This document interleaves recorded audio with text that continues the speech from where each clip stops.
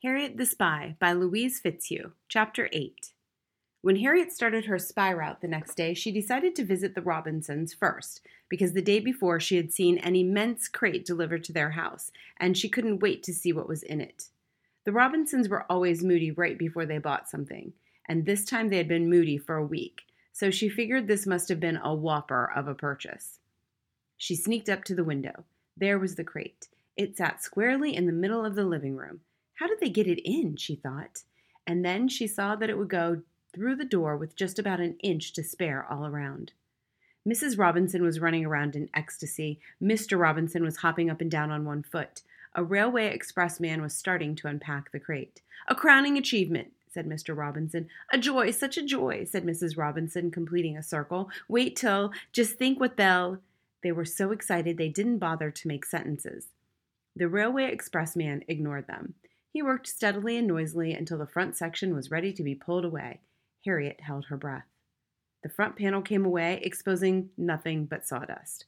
Well, thought Harriet, that does it. But then the sawdust was being pulled frantically away by Mr. and Mrs. Robinson, who had leaped forward in their eagerness, pushing aside the railway express man. "There! There!" screamed Mrs. Robinson. And there indeed was the strangest thing Harriet had ever seen. It was an enormous, perhaps 6 feet high, wooden sculpture of a fat, petulant, rather unattractive baby.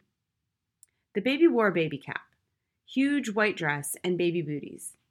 The head was completely round and carved out of a butcher's block so that it resembled a beautifully grained newel post with a face carved in it.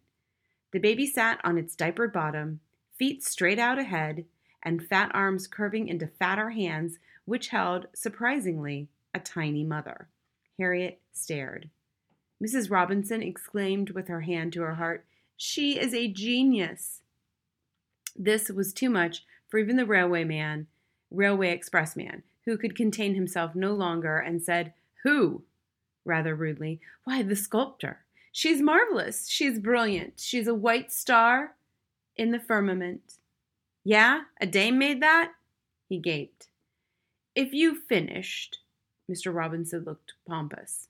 "Oh, yeah, I just have to carry out the junk. Where do you want it?" "Darling, I think the corner behind the entrance, so that it isn't seen immediately. You know, and then it will dominate the room from the couch." "It'll do that all right," said the railway express man, picking up the extra in handfuls and stuffing it into the crate. "Just be kind enough to remove this without comment," said Mr. Robinson huffily. The baby was rolled into a corner and the crate removed by the grinning workman. Harriet left Mr. and Mrs. Robinson holding hands and gazing at it in speechless joy. She went down the street and wrote in her book. "Oh, golly is right. There's as many ways to live as people," she says, "but wait till she hears about this 1,000-pound baby. Oh, I forgot." She paused and looked into space. When somebody goes away, there's things you want to tell them. When somebody dies, maybe that's the worst thing. You want to tell them things that happen after. Oh, golly isn't dead. She slammed the book shut, feeling something akin to rage. Then she got up and headed over to the DeSanti family. Nothing much was happening in the front of the store, so she crept around to the back to watch little Joe Curry. He was in full command of an array of food that would have fed the Marines for a week. He munched happily. Harriet was wondering if the kids had been there yet, when suddenly the phone rang inside the store. Little Joe looked guiltily and started to hide things just in case, when there was a blood-curdling scream from the front of the store. Little Joe was so startled a piece of bread fell right out of his mouth. Harriet dashed around to the front.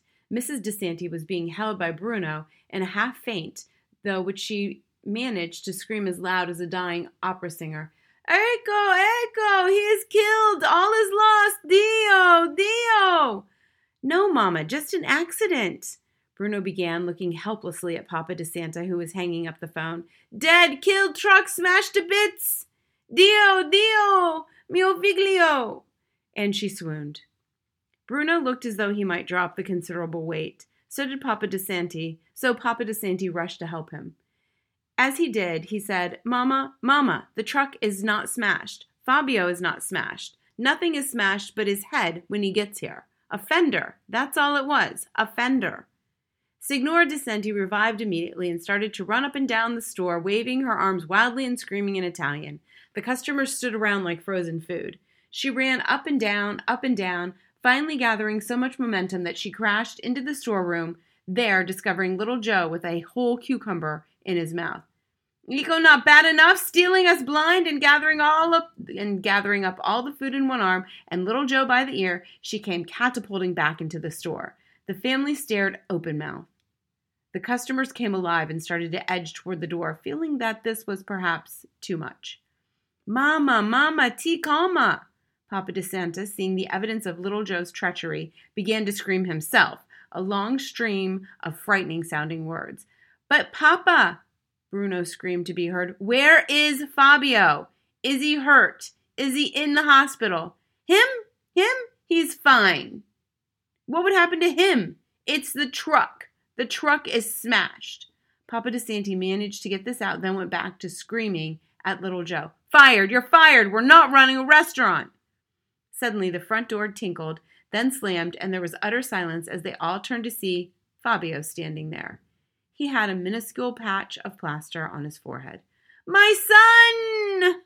Screamed Mama DeSanti and rushed toward him. You're hurt! He's hurt! Papa, look, he's hurt! And she flung herself at him with such force that Fabio was hurled back against the door. It's nothing, Mama, he said, smiling. She straightened up, looked at him hard for 1 minute, then slapped him across the head. Your father work with his bare hands for that truck. Work hard, not like you work hard. Understand? The family watched this in awe, as did Harriet. Fabio turned red and tears sprang into his eyes. Mama, he began. Don't mama me. You no son of mine. No son of mine. She raised one finger aloft to the ceiling. From this day forward. Mama, Papa DeSanti interrupted. Don't yet. Let's see what the boy has to say for himself. Harriet felt wildly curious. Fabio shot a grateful glance at his father. He looked terribly embarrassed. He fidgeted in his pockets until he found an old bent cigarette, which he put in his mouth. It hung there, broken. Maybe, thought Harriet, he can't talk without it. The whole family was looking at him. He bent his head apologetically, then began in a low voice. I didn't want to tell you till later. Papa, he looked up at his father in a very sad way. I just can't. I can't help it. I just don't want to be in the grocery business. It's not your fault. It's just to be stuck in a store all day. It's just not for me. So he took a deep breath. I took another job. You what? Mama and Papa DeSanti said in one breath. I took another job. The only thing is, you need a car for this job. I'm a salesman. He looked frightened, Harriet thought. Well. Papa DeSanti looked totally amazed. Then an enormous, broad grin spread over his face. Son, you're working? Mama DeSanti looked as though she might faint again. Yes, Mama. And looking at his father, he laughed. I'm working. Santa Maria! Mama DeSanta fainted. Bruno caught her. Papa DeSanta uttered all sorts of exclamations and slapped Fabio rather hard, Harriet thought, on the back. The others gathered round with the exception of little Joe, who took this opportunity to grab a piece of gorgonzola. Harriet tiptoed to the street, and there she sat down to write in her book. My, better than a movie. It's such a happy ending. I don't believe it for 1 minute. I bet that Fabio is up to no good as usual. Wait, he didn't say what he was a salesman for. I wonder what he's selling. I must come back tomorrow to see what happens to little Joe Curry. Harriet went over to Harrison Withers' house. She looked through the skylight. Harrison Withers sat at his work table, but he wasn't working. He was looking out the window. His face was the saddest face Harriet had ever seen. She stared at him a long time, but he didn't move a muscle. She went across to the other skylight. There, she saw such a strange sight that she almost keeled over. What she saw was an empty room, not a cat in sight. She ran back to Harrison Withers to see if perhaps she had missed seeing the cats. No, nor were they in the kitchen. She sat back on her heels. They got him, she thought. They finally got him. She leaned over once more to look at his face. She looked a long time. Then she sat down and wrote in her book, I will never forget that face as long as I live. Does everybody look that way when they have lost something? I don't mean like losing a flashlight. I mean, do people look like that when they have lost?